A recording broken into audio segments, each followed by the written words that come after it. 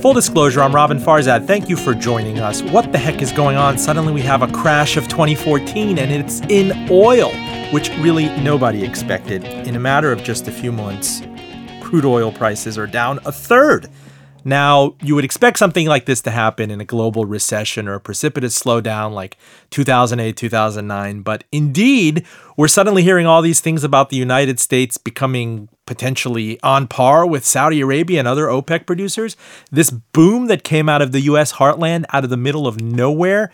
And yet, you're seeing back and forth between Venezuela, Tehran.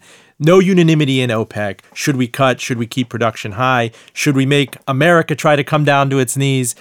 We're going to talk about these themes and some other ones amid the big, great oil crash of the last few months. Joining me in studio here is Craig Shealy. He heads the energy and commodities practice at the investment bank Carey Street Partners.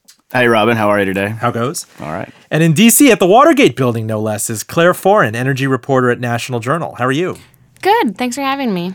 Claire, tell me what the heck is going on here. I thought that we were inured to a new reality in 2008 when oil prices over the course of several years ran up to nearly, really above $140 a barrel. And everybody said that there's no way you can have a growing global economy where China and Brazil and other emerging market upstarts are competing with the U.S. and oil was never going to fall below triple digits again. And suddenly we're talking about a glut in the system. What's going on? So what's happened is it was really something that, has been building for a while, but then a few factors sort of jumped in around September. So essentially the baseline is that fracking, so the shale revolution in the U.S. has just created this absolute massive amount of oil that sort of flooded the market, and oil is priced globally, so that's driven down the prices. However, you didn't see, a dramatic price drop until about September, and part of the reason for that was that there were disruptions in other major oil-producing countries like Libya, and some of the conflict in those nations that had taken oil out of the market were resolved enough so that a bunch of oil came back online. And as a result, you just had sort of a flood starting in September, and then that combined with less demand than was previously expected in countries like Europe and Japan, as well as increased fuel efficiency in places like the U.S. That's all lowered demand. So basically, it's just a simple lots of supply, not as much demand. But what was the tipping point over the last several months? I mean, was there a single button that somebody pushed? Was it a sheikh or a prince somewhere? Because certainly you don't see that kind of whiplashing volatility, barring some sort of, international financial crisis or exogenous shock, or say a currency suddenly being devalued or somebody defaulting on their debt. Yeah, well, energy experts really point to sort of a lot of the oil production that had been disrupted and taken offline in places like Libya, where internal conflicts were preventing the oil from getting to market enough so that the market sort of seemed stabilized, even though we did have a massive amount of oil coming out of the U.S. But then once that production came back online in the fall, that's when you started to see the snap. And then now it's been accelerated most recently because of decisions by OPEC not to alter its production. Correct. Let's talk about what's going on here in the States. The United States, here in the U.S., the voracious, fat, happy Americans. Yeah. We've cut our net oil imports by 8.7 million barrels since 2006. Now, that's equal to the combined oil exports of Saudi Arabia and Nigeria. So put another way, we had a trade deficit of $355 billion in oil and gas as recently as 2011. And now we're looking at a balance by 2018. What changed? Well, we actually, if you look at it from a BTU perspective, not British thermal units. Yeah, British thermal units. So just a measure of energy, we've actually been getting close to parity, if not even been slightly close to approaching a net exporter just based on natural gas. Same technology referenced earlier in the conversation, the fracking technology actually had the biggest impact, the fastest. If you look at the last 7, 8 years, the biggest impact, the fastest happened in the natural gas. That wave happened ahead of what's happened in crude.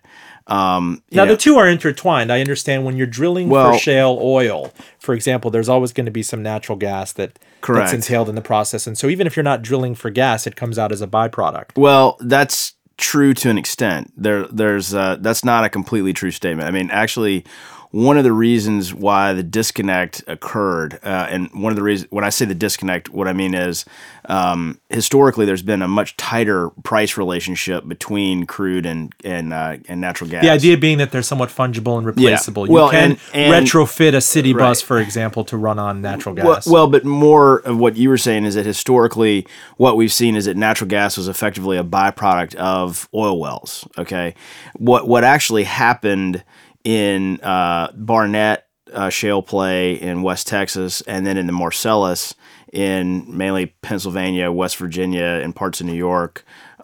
What happened in the Marcellus is that actually that is really a dry gas play, and Barnett's largely a dry gas play too, meaning that what you're actually getting at, the resource you're actually getting out of these plays, and they're massive. I mean, Marcellus is like an ocean of natural gas, and it's just methane rich natural gas. It's not you're actually not getting really any liquids out of Marcellus. So was there a technological tipping point for nat gas sometime around 2007, 2008? Because if everybody is feeling the pain at the pump of $4 gasoline in the summer of 2008 and crude goes to $140, you would think that people would then switch voraciously to natural gas. Did technology improve at the same time? Well, that's not an easy swap out, right? So I mean, if you look at different use cases of the almighty BTU, certain use cases are relatively easy to swap out, but a lot of them are not. I mean, liquid fuel, transportation fuel is not easy to swap out. I mean, you can't just go, decide to fill up with LNG. It's not like cottage cheese for cream cheese. Yeah, it's not that easy. I mean, you got to have a different, essentially a sort of different front end on your engine, I guess, is maybe a simple. But my question is, suddenly out of nowhere, I recall in the throes of the financial crisis in 2008, 2009, you're hearing about this drilling technology that can go down a mile and go horizontally, and suddenly we're sitting on an asset that we didn't even realize we had. Mm-hmm. And it brings the price of natural gas, from $10, $12 a wholesale unit to almost $2? Yeah. We went from 12, but actually the peak in natural gas actually happened more in an 2007 timeframe. It was actually ahead of the peak in oil by, I think, a little more than a year.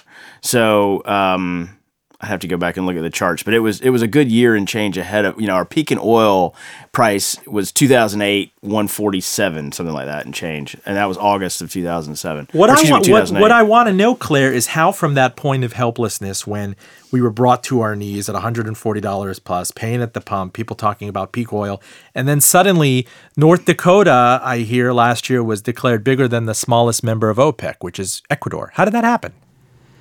Well, a lot of it is that, some of it is essentially that it's like once the investment in shale has started, it's sort of accelerated. I mean, when we're talking about during the recession, economy across the board was suffering, but when you looked at places like North Dakota, it was sort of this big economic bright spot in the country, and that's something that because fracking was essentially recession-proof, and that's something that's attracted a lot of attention from investors. That's something that has really started to be something that people want to get in on. People recognize that this is profitable, and with that, you're seeing more investment. You're seeing the cost to drill come down as people invest, and it becomes more efficient, and so it just starts to get a lot cheaper. Yeah, no, I mean, you look at it in 2008, 2009 timeframe. You were looking at a break-even cost on a barrel of crude coming out of Bakken play, for example. Bakken is in North Dakota. So that play break-even, at least talked about break-even was $75-$80 a barrel.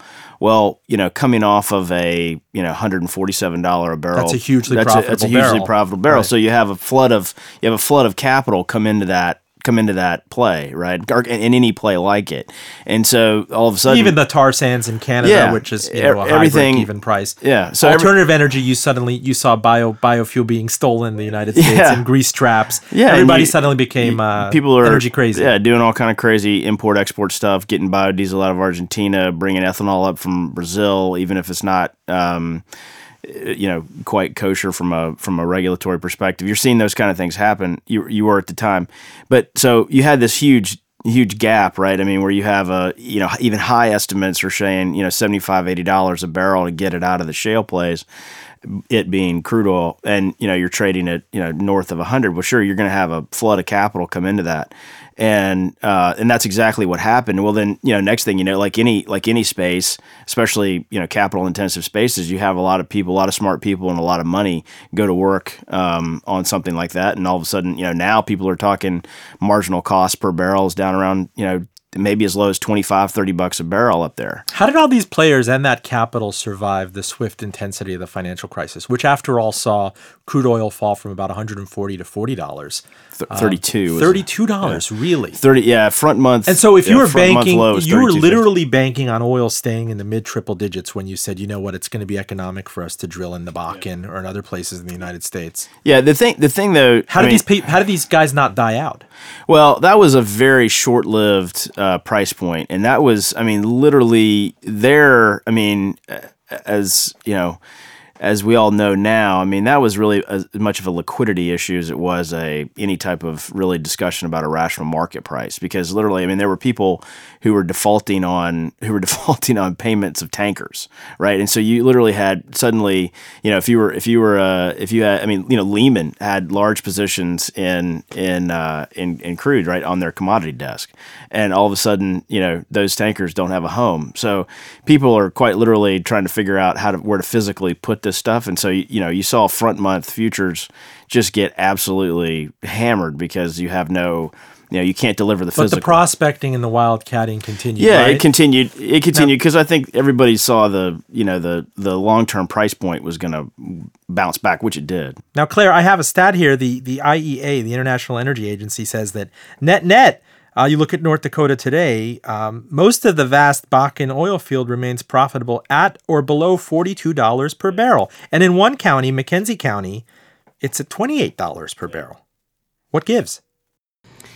Well, as I said, technology has become more efficient as we've invested more in drilling, and in certain parts of the country, it is cheaper due to some of the geologic formations and just it being less expensive for various reasons. It's just not as hard to drill into the ground in some areas, but it really is sort of surprising when you look back at how it did used to be a lot more expensive, and I think it's really raising the question of how long can shale really withstand this price drop? And if it really is as low as 42 or perhaps even below, as some energy experts say, we could see sustained production for a long time, even as prices stay low. Now, the question there is Saudi Arabia, as always, is the 50-ton elephant in this room. It can willy-nilly, almost unilaterally come in and deprive the market of supply or flood the market with supply. Do we have any idea, Craig, what Saudi Arabia's kind of true break-even price is? That's the true ocean of oil. Yeah, their marginal cost, which is really, let's maybe talk about that just for a second, if we could.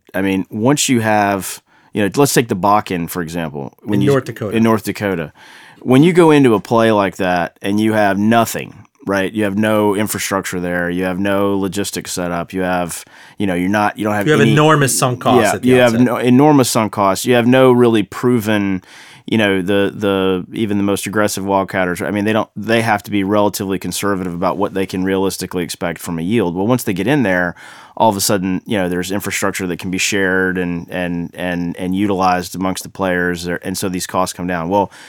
And what people really focus on in a commodity business is what is your marginal cost of the next barrel, right? To get the next barrel out of the ground, almost on an immediate sort of hand-to-mouth basis, what's my cost of that? In Saudi Arabia, that number is probably next to nothing. It's like, I've heard, and seen analysis that put it anywhere from between $1 and change and $5, right? Because it's light, sweet crude. They're just basically pumping it straight out of the ground. Don't the Saudis and Venezuelans incidentally pay something like 10 cents a gallon at the pump?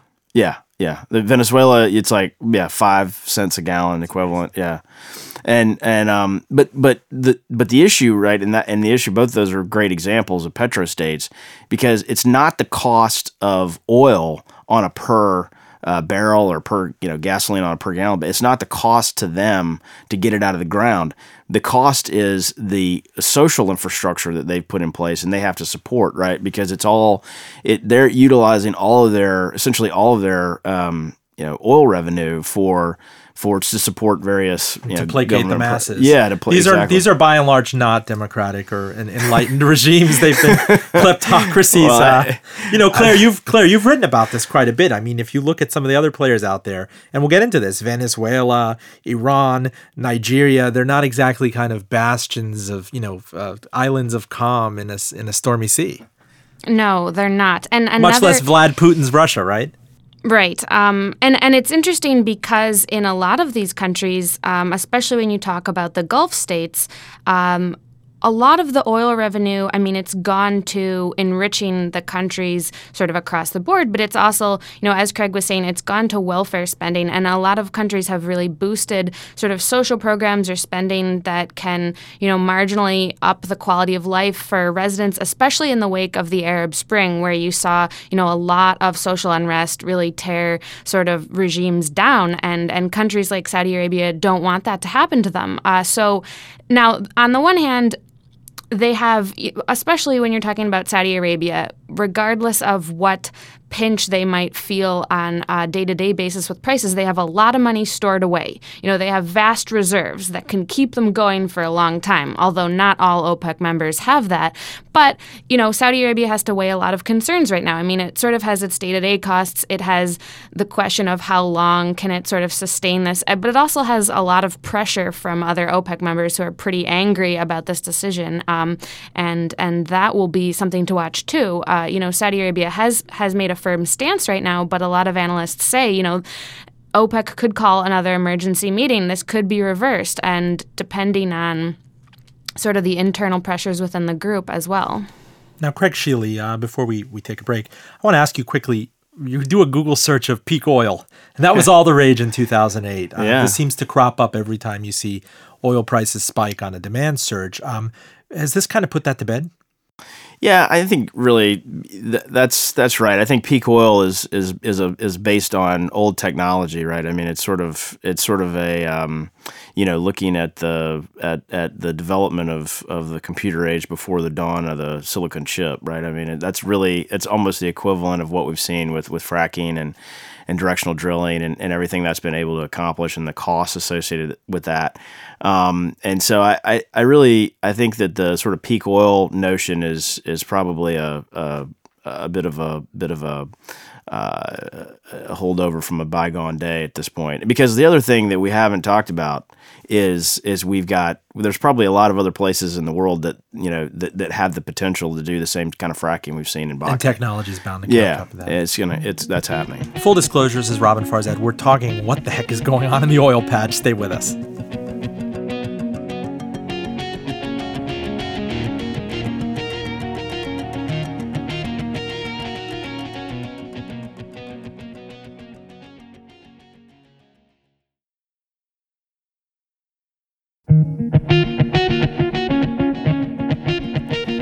Full disclosure, we're talking oil volatility. Suddenly all the rage. Prices are down by a third just since the summer. Claire Foran, the National Journal, you and I were talking about the various different budgetary break-even prices across the globe. When you look at, Venezuela, for example, which is budgetarily challenged, the fiscal break-even cost for a barrel of crude is $161 there. If you look at Iran, it's $131. Nigeria, $126. Russia, it's $105. So how the heck are you going to reconcile this if we're looking at a period of near to intermediate term prices in the mid-60s? Well, I think that the answer to that question is is crucial because it's going to depend on the country, and it's really going to require the leaders of these countries to sort of make a priority list and decide, what are they willing to give on and what is sort of a necessity for them. And that's going to depend on the country. So, for example, in Russia, you've already seen this kind of come into conflict with Russia's military spending plans. You had the finance minister for the country a few weeks back sort of say, look, we planned our national budgets on the assumption that oil prices would stay around $100 a barrel, and we're not going to be able to, overhaul the military the way that we planned. So you're already sort of seeing that reality, but at the same time, you have, Vladimir Putin saying this isn't going to be something that's going to lead to a drawdown in Ukraine or in Crimea. Wait, Claire, I am shocked that Goldman Sachs is not selling sophisticated hedges to nefarious regimes. Well, I mean, how do you not do that? How do these guys, even in their most kind of self-absorbed, selfish moment, they have to realize that this is inherently a volatile environment. You have all economists, everyone on Wall Street trying to peg prices, but you're so existentially linked to the price of crude versus your marginal cost of getting it out of the ground. So how are all these regimes unhedged? I mean, are you saying you're surprised that they didn't take this into account, or that they had so Yeah, you're suddenly hearing of, Yeah. Venezuela's really teetering. Vlad Putin is really hurting. Iran is begging for mercy. It's kind of a great example of how volatile the markets can be, and at the same time how I would say, and I'm not saying this in a chiding way, but sort of how speculators Chide, by all means.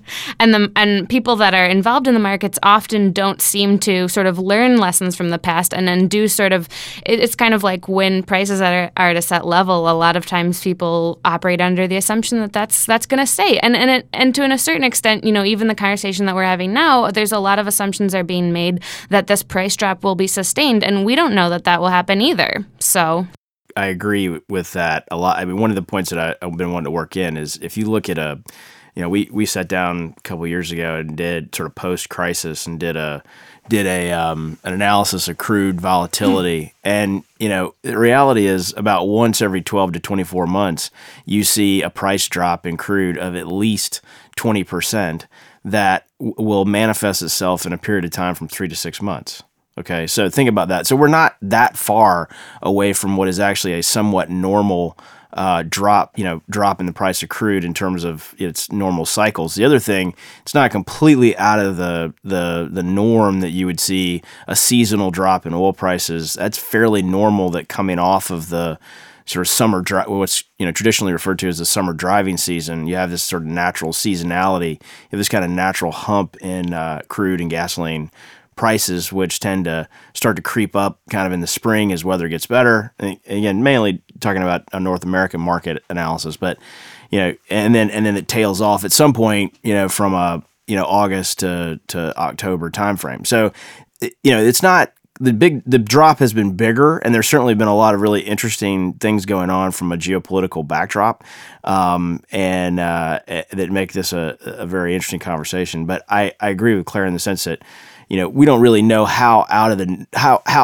much of this drop is just normal seasonality, which we would have probably seen a certain degree of anyway, versus how much of this is sort of a pricing, a new, a sort of new pricing reality that's going to be a more of a permanent. So you want to talk about reality, Claire? This could be like the real world OPEC edition, right?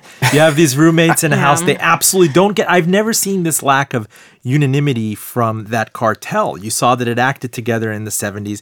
It even got its act together when oil prices collapsed in the dying days of 1998, and they kind of came back and they had to vastly cut back production. It's kind of a collective cover your ass thing, that if we don't act together, we're all going to suffer, so we have to get together. And yet now you're seeing Saudi Arabia likes this idea of spiting Iran, lest it become too uppity in terms of regional hegemony. Saudi Arabia also wants to spite the nascent U.S. producers, which we were talking about in Oklahoma, in North Dakota. We have Russia doing its own thing, Venezuela begging for mercy because you have Hugo Chavez and his cult of personality no longer there, but his crony, his successor, saying, I really need $160 crude to cover my sins and pay for people here, and why won't OPEC help me and cut production? So have you ever seen this kind of disarray just in sentiment and position within OPEC?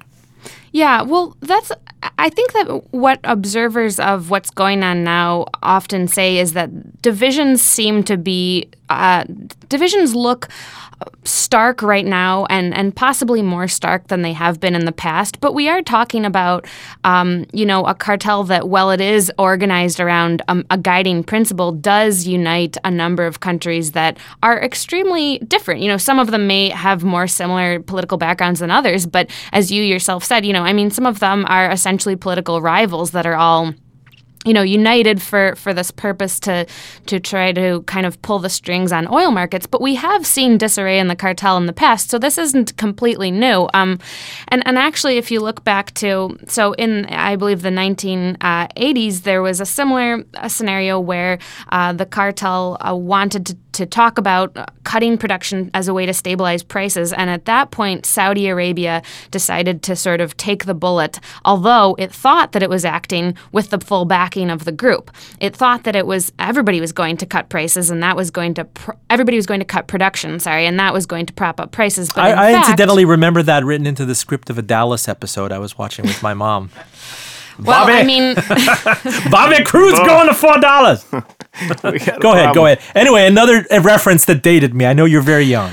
I'm sure for Saudi Arabia, it was something of an extremely dramatic episode. And in fact, what many people say was sort of instructive about that time for the Saudis is that they lost significant market share by pulling back their own production. And guess what? The rest of the group didn't really follow suit, at least not initially. And that made Saudi Arabia pretty angry. And so now the Saudis are sort of saying, why should we take the bullet? It doesn't benefit us as oil producers for the price to be declining, but why should we be the ones who sort of pulls back, loses our market share just so that the U.S. can sort of flood the market and regain that ground? And they don't want to be the one to sacrifice themselves. And part of that is because they're remembering what's happened in the past when there has also been discord within the group. So do you, Craig, Sheely, believe that if kind of protected and nurtured, what the United States is doing domestically could turn into something that could rival the Saudis for export hegemony, not just domestic consumption? Well, I'm not... In aggregate, look at it from a BTU's perspective. You made that important point before that, to the extent that they're not as immediately fungible and replaceable as they are. We look at the United States in terms of its caloric impact on energy. If it could tomorrow at the snap of a finger load barges and pipelines and send this stuff around the globe, would you see such a collapse in prices? Well, that's one thing. It's a very important point, right? Because we still have in place, as far as I know, Claire, correct me if I'm wrong, I think we still have we cannot actually export crude oil, right, in the United States. Yes, we still have the ban. Still have the ban on. So while in theory it's a global market, it's kind of not really, right? You have a WTI or West Texas Intermediate market, and then you have a Brent crude market. Can you explain that? So Brent crude is really effectively your international crude oil, and West Texas Intermediate, WTI, is what sort of the general call sign of it. That's the commodity that's traded here domestically, right? And what's the difference in spot prices recently? Well, we've seen pretty wide spreads between crude. It's been as much as $10-15 a barrel. I actually don't know what it is right now. I primarily follow. So is that WTI. A function of the export prohibition and the fact that the infrastructure is not there actually to move this stuff en masse overseas? That's right. I think the infrastructure is there. It's really just tankers and ports, which we have that. I think it's really policy. It's really policy, yeah. More than anything, it's policy.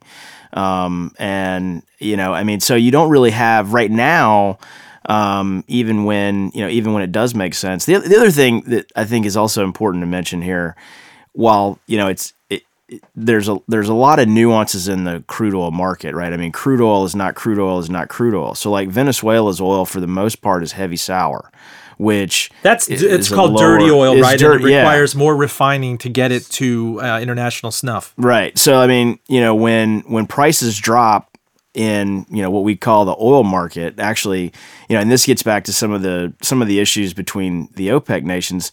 What Saudi produces primarily is really light, sweet, easy to refine oil, I mean, that's the vast majority of their production.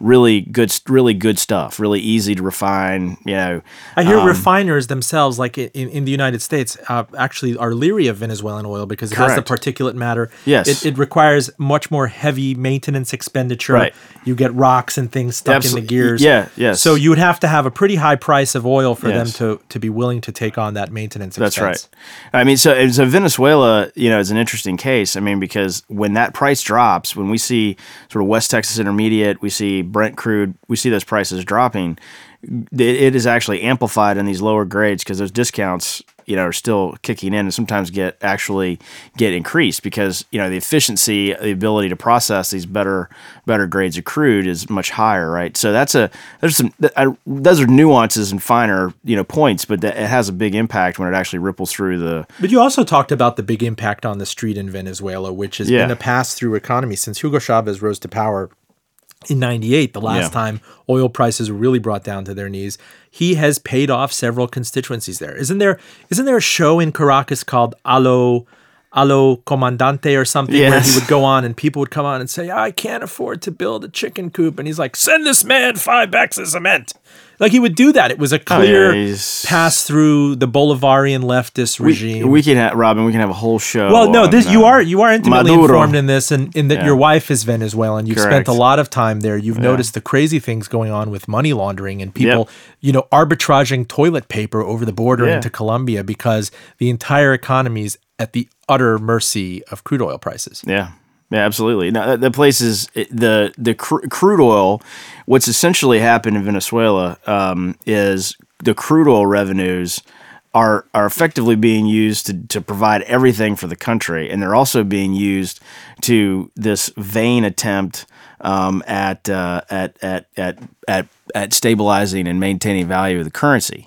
And then, the darker side of me theorizes that that's primarily a vehicle for corruption, right? Because, I mean, just to give you an example, I was in Venezuela, 4 weeks ago? I was in the island of Margarita. And please don't give your whereabouts when you come here to rip on the Venezuelan regime, or we didn't give you a nom de guerre or anything. I was at this exact address, and Well, I don't want this to be an episode of Homeland. Jeez. Well, I mean, my hotel bill, which was a really nice place and really nice meal and meals and so forth, was 1/10 of what it would have been had I bought bolivars at the official exchange currency rate. there. Yeah, I bought bolivars at the gray market rate, and it cost me 1/10. Right. So that's that just gives you a sense. I mean, that there's a massive spread that's essentially, in addition to all the social programs, oil money is being used to largely fund that spread, right? So if people are bringing in various things, if they're able to get dollars if they're able to buy dollars at the official exchange rate. And you hear the same thing, the arbitrage in Iran in the island of Kish, where anyone can get an iPhone tablet or there are interesting, artful solutions or ways around sanctions. Claire, what are the other kind of choke points? We hear a lot about Nigeria breaking into, and that's a country that is unusually leveraged to the price of oil. It's its blessing and its curse in the Niger Delta. Where are some other places that are really, really on geopolitical tenterhooks looking at this price really closely?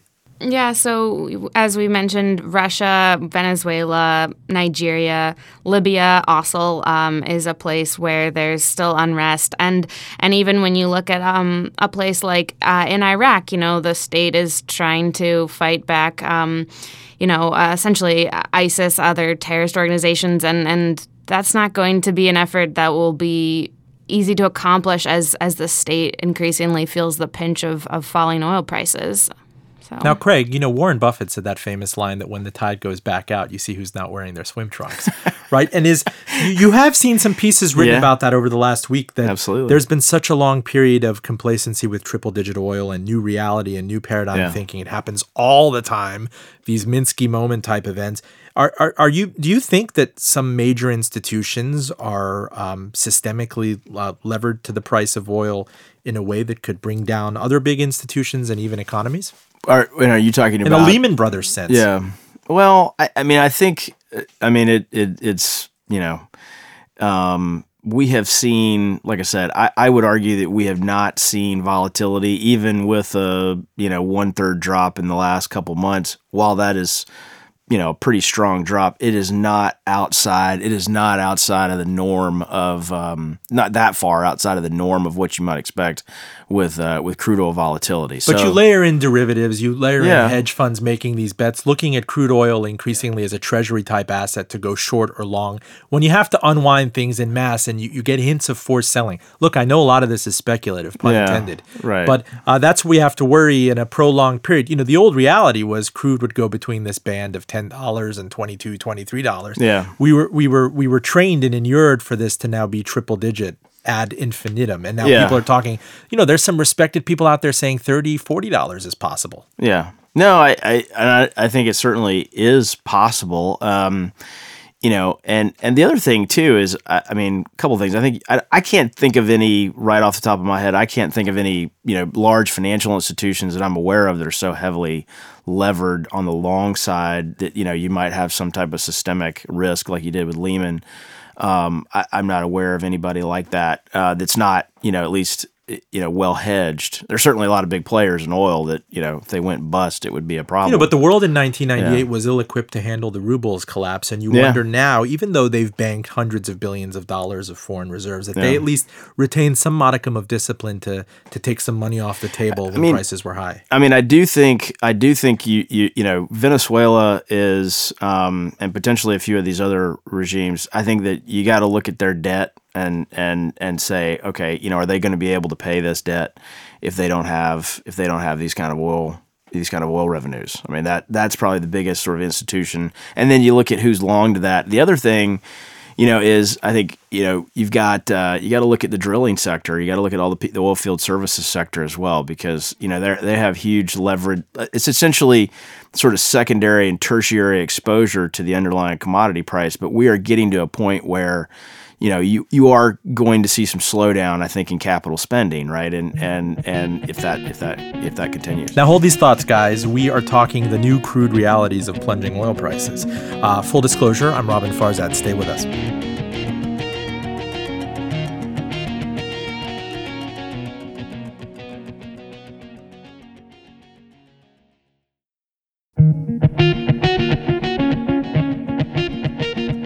Full disclosure, thanks for joining us. We are joined by Claire Foran, energy reporter at National Journal, and Craig Shealy, who heads the energy and commodities practice at the investment bank Carey Street Partners. Claire, will you tell me what this whipsawing volatility does to this movement, this enthusiasm that we saw for hybrid and electric vehicles? I mean, Tesla, for example, being the market darling over the past 2-3 years. If oil suddenly collapses even more and you have people increasingly talking about $2 gallon gasoline, and you're going to see SUV sales jump up again and automakers become complacent, what does that do for the lot of clean energy planning? Well, as you said, you do start to see as soon as gas prices are really get to be low the way that they are now, relative to what they were, even just 6 months ago, you do immediately start to see that reflected in consumer spending and in the kind of cars that people are buying. So there's already some preliminary numbers out now that show that, in September, for example, when the price slide started, people started buying more trucks than they had been in the post-recession era. And there's, people are starting to anecdotally say Hummers could be making a comeback. The numbers for clean cars, hybrid cars are looking like they're poised to go down. So you do see right away gas prices change, people start to buy different types of cars. That being said, I think an important point to be made is that we do have a lot of fuel efficiency standards on the books now, and that's fundamentally changed the way that a lot of these cars are made, to the point where even these heavy-duty cars and trucks and bigger cars and trucks that do get less gas mileage, they are more efficient than right. But they Claire, used to be. I'm convinced that the terrifying experience of $140 crude and $4 gasoline at the pump caused that kind of discipline. At the same time, Detroit collapsed, and they were told, if you're going to come out of this, you have to get religion and you have to be lighter and smarter. Yeah. And it wasn't just hybrid vehicles; their entire fleet economy went up by a few miles per gallon. Yeah, well, I think that's true. I mean, I think it's a response to what the market has done in the past, but it is also partially due to the regulation that we have on the books that have tightened efficiency standards across the board, even for gas guzzlers. Craig, isn't there something to be said then for the discipline of higher oil prices? I mean, I'm going to be the villain and the straw man here. You had an experience in the period of triple-digit oil where you went off to start a biofuel plant in Virginia. If you could, quickly tell us about that and what the immediate lessons were learned when prices collapsed. Well, one lesson is never invest in ethanol. But that's a whole other, discussion we could have. But I mean, we built a Generation 1.5, Generation 2 ethanol plant designed to run on small grains, primarily winter barley grown in the Mid-Atlantic region. Built it here in Hopewell, Virginia, not 30 minutes from where we're sitting right now. It's now running. It's back up and running after a extensive restructuring and sale process. But I think that the reality is, I think in this type of oil price environment that we seem to be in right now, I do think you're going to see some interesting struggles amongst, I think in particular, kind of the new technology players. Right, because it makes it vexingly difficult to plan, whether you're an airline and you have to buy forward hedges, or you're a business, you're someone with a fleet of 12 or 15 trucks, you have to budget for fuel. Yeah. And when you see the kind of volatility that we saw, most recently in 2008, 2009, when prices can go from $4 and everybody's talking about, this is the new reality, $4, and then they collapse in the financial crisis. And now you're seeing not as a precipitous collapse, but how do you plan? And how, when the United States, barring kind of some of the policy solutions that you want to get into, this money just flows into U.S. coffers and disposable income at the per capita level, and then just flows out of it wildly when prices shoot up to the OPEC regime. So what gives? Well, it doesn't now. That's the beauty of it, right? It doesn't all flow to the OPEC regimes now. I mean, it's flowing to domestic producers, right, in the shale boom. I think the other thing. So the gallon of gas that I'm getting at Chevron down the street here, or Exxon, is that? Could you say that it doesn't matter if it's refined from North Dakota oil or anything, that the fact that North Dakota is there inundating the market, it's fungible. It means that gallon could have originated in Brazil. Where that gallon came from is frankly irrelevant. I mean, there is no traceability requirement, right, in the refined products business. So, ironically, biofuels, which only represent about roughly now 10% of the market on a volume basis, they actually, in order to meet the EPA standards, for the most part, have to be traceable back to origin. And in some cases, for advanced and cellulose, it has to be traceable all the way back to the land where the crop grew, right? But there were these holy grail concepts. We're going to convert waste to gasoline. We're going to convert, switchgrass. Yeah. Miscanthus. I think George W. Bush had it in a State of the Union address. Switchgrass. The hydrogen economy, and then all that stuff, Claire, seems to be shelved when gas prices collapse. That's right. Yeah, and in some ways, though, I think that people who do support biofuels or alternative energy would almost say that the fact that investment in alternative energy sources gets shoved to the side so quickly when market favors fossil fuels almost makes the case for there to be policies in place that encourage investment, because it's really hard for anything that's less well established as an energy source to compete when the market is heavily favoring fossil fuels that way.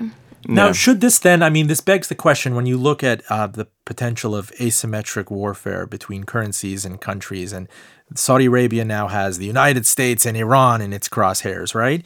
So should this be a more urgent national security issue, Craig, for the Obama administration and Capitol Hill, and that we need to suddenly declare some of these North Dakota and Oklahoma players national champions? or national security concerns? Because I think that would be hugely controversial if you look at the Keystone Pipeline. There's no unanimity even over fossil fuels. Yeah, I mean, I'm a big free market guy, so I have a hard time with any notion But here's the deal. It's not a free market when you're dealing with OPEC, or when I bring up the concept of asymmetric warfare. The Saudis unilaterally, state-owned, you're dealing with state-owned counterparts. Correct. And so if people are out there, companies, to play the vagaries of the bankruptcy cycle, they could never hope to compete in a 2 or 3 year price war. Mm-hmm. Well, I mean, maybe not. I mean, it depends, right? But I tend to like to let the market sort that kind of things out, and I do. I mean, yes. I mean, I agree. These are sovereign nations. I think we are in far better position to compete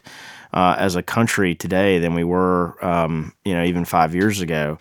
And that market cycle itself is what spurs the investment. Now, question being, there's a whole bunch of other questions around the alternative and the clean tech stuff, which is all about the environmental impact. And are we actually capturing, are we actually monetizing or capturing or taxing the ancillary costs associated with burning fossil fuels? Right. They used to call them externalities, right? The pollution and global warming and costs CO2. That are borne by everyone. Right. Sometimes they're referred to as social costs. Yeah. Yeah, exactly. So, I mean, that's a question of, are we capturing those? I mean, I think the reality is we aren't right now, and so that's a whole other discussion. In terms of, there's sort of two separate lines. I think one is, what do we do with domestic fossil fuel production, but another one is, how do we treat clean tech, which is somewhat domestic fossil fuel offsets. But and then lastly, I mean, the other thing I talked about it a little bit earlier, but I'd like to beat that drum one more time, which is natural gas. I mean, I think we are going to see natural gas.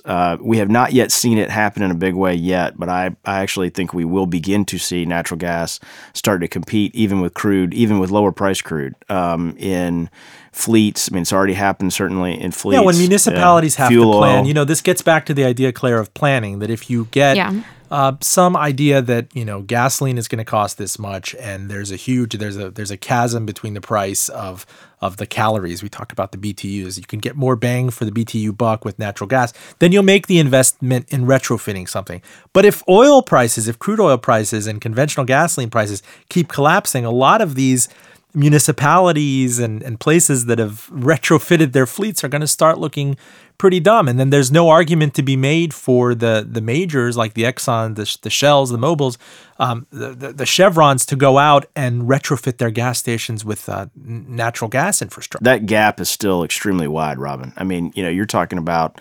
if you look at the cost of a BTU, I mean, it's if you were to compare dry gas with, let's say, propane, or dry gas. Maybe a better one would be dry gas versus diesel on a BTU basis. It's like I agree, 7-8 times more expensive. But it's not a pure alternative where you can just show up at the pump and hit super regular, medium grade, or natural gas, or propane, or switchgrass. Right? They're huge. They're huge lags, and there have to be policy ideas. Yeah. And companies, frankly, it took 100 years to build the infrastructure of gas stations that we have across the United States. You want to get a Tesla on the West Coast, you have a network of charging stations, but you have to pay quite a premium for a vehicle like a Tesla, Claire. Right. I mean, I think that getting back to your question just about, OPEC is extremely centralized sort of this centralized planning mechanism, and on the other hand, you have the U.S., which is never going to be that. But I do think that we will see, and there's certainly speculation that there may be some policy responses around this issue, especially if crude prices stay low. And sort of the biggest kind of pressure point right now is whether or not the ban on exports should be lifted. And that seems something that is unlikely to sort of speed through Congress, even with Republican majorities in both houses, partially because consumers are really wary of that ban because they don't totally understand. And to be honest, so experts don't totally understand or agree on what exactly would happen to gas prices if that ban is lifted, but there are certainly signs that the administration may move to loosen just ever so slightly and continue to loosen the taps on exports, which is something that if producers at home are sort of feeling the pinch of low prices, if they get to start exporting a little bit, even if it's just in in incremental amounts, that might be something that would help them and bolster the economy if oil prices start Claire, I know you are a young, really promising journalist. I understand you just got your learner's permit. Congratulations, by the way. But I was around when Jimmy Carter donned a cardigan and told us to mind our thermostats during the oil shock of the late 70s and early 80s. And it seems like every president in succession has come in. Ronald Reagan's people come in subsequently and tear off the solar panels atop the White House. And then, oil suddenly becomes a national security issue again under Bush 41, and then under Clinton less so, and under George W. Bush, it's like we have to have a State of the Union level national campaign, for or against this, and Obama had to inherit it. You've seen this as a constant meme of a national energy policy in focus, and if you even X out partisanship in Washington, this is obviously never going to happen. It's one of those things where it's so binary between pure market forces and government policy coming in and commanding and controlling how we price carbon, how we price consumption, whether we pick national champions. Is it hydrocarbon? Is it electric? Is it hybrid? It's all over the place. But actually, on the issue of crude exports specifically, you have seen this very incremental policy shift where you haven't had, any major action. We have this ban in place. It's been in place since the 70s, and it hasn't been struck down. But we had in June, the Commerce Department sort of very quietly reclassified some of the way it defines what an export is and started to loosen the taps. And that was something that energy analysts said was, that was a surprise, but it also wasn't it wasn't necessarily market moving the way that lifting the ban would be. And a lot of people think that kind of incremental change is probably what we're going to see. So I would say that there is potentially a middle ground. I mean, yes, it would be policy action, but there may be something in between, some dramatic policy intervention and pure free market. Well, again, this gets back to the notion that, a BTU is not a BTU, a barrel of crude is not a barrel of crude. I mean, you take gas coming out of the Bakken, natural gas. It's got a lot of propane, a lot of ethane, a lot of butane. Those things can be separated, sold as other products. They can be exported. You've got different grades of oil. Again, once you get into the refined products, you have a lot more ability to export those refined products. So, maybe crude doesn't find its way out of the country in the form of raw crude oil, but it can certainly find its way out of the country in various other. 8% of crude oil production globally goes into just the manufacture of plastics. Right, and a big chunk of that's floating around in the ocean, but that's a whole other discussion. But yes, I mean, and you're starting to see some reshoring, right, of different manufacturing activities, including plastics and plastic precursors, because of the relatively low cost of natural gas and crude coming back here. Now, guys, there's been a call intermittently for more aggressive gasoline taxing in the United States. You saw it with Ross Perot in 1992. You didn't expect to see it out of the independent camp.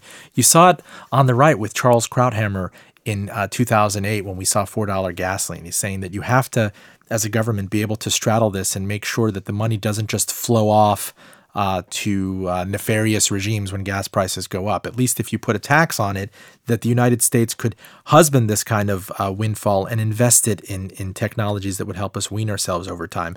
Why isn't that the case? Well, Krauthammer wanted to use that as taxes to reduce income taxes, right? The typical he just wanted to offset various forms of income taxes. No, but the point is very valid there. Yeah, this money is just as a net exit in the United States and exacerbating our trade deficit, Claire. Yeah. I mean, how do we propose to put a cap on that?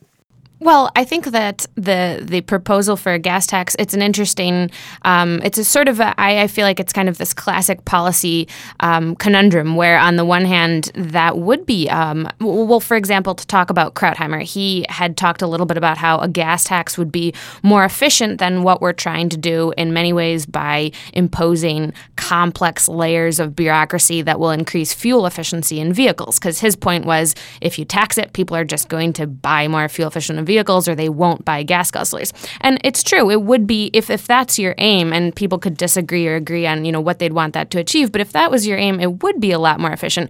But a lot of times in politics, what is most efficient is not necessarily what sells, even if it does make sense. And for politicians, gas prices are such a big political pressure point. People are not, my mom, my dad, they're not buying oil. They don't, even though the price of oil is directly linked to the price of gasoline, what they care about is the price at the pump. So any sort of policy that would propose to raise the gas tax, and there have been some renewed calls recently saying, if there was ever a time to do it, now would be the time. We could raise it a little bit. People would still have low prices. But the thing is people love the prices being low, and they don't want to hear anything about prices going up. So it's kind of a political non-starter. It is. Well, and politicians also, I mean, they don't ever want to get up in front of people and admit the fundamental truth of oil and pretty much any commodity, which is nobody really knows what's going to happen in the future, right? I mean, if I learned anything in my misadventures in ethanol and commodities, it's been that, and what I try to, help people figure out today is how to minimize their exposure to future risk, because you can't know. It's impossible to know that you are going to discover a more efficient way to frack, and all of a sudden we're going to see $60 crude, right? I mean, you can't know that, right? And or vice versa, right? And so, I mean, there's so many factors that go into these price points. And it is absolutely impossible to predict those things, and that's a fundamental conundrum for any politician, right? Because they are completely incapable of getting up in front of people and saying I've yet to see one that is actually capable of getting up in front of people and saying I don't really know. But take heart, on that same basis, and in closing, we're going to be riding 20-inch iPad hoverboards in 3 years, so a lot of great things can happen in that uncertainty. I'm looking forward to that. Thank you so much, Claire Foran, energy reporter at National Journal, who joined us out of the Watergate building in D.C. Thank you. And Craig Sheely, who heads the energy and commodities practice at the iBank Carey Street Partners. Full disclosure, thank you so much for joining us, and we'll be back at you next week. Thanks, Rob. Thank you.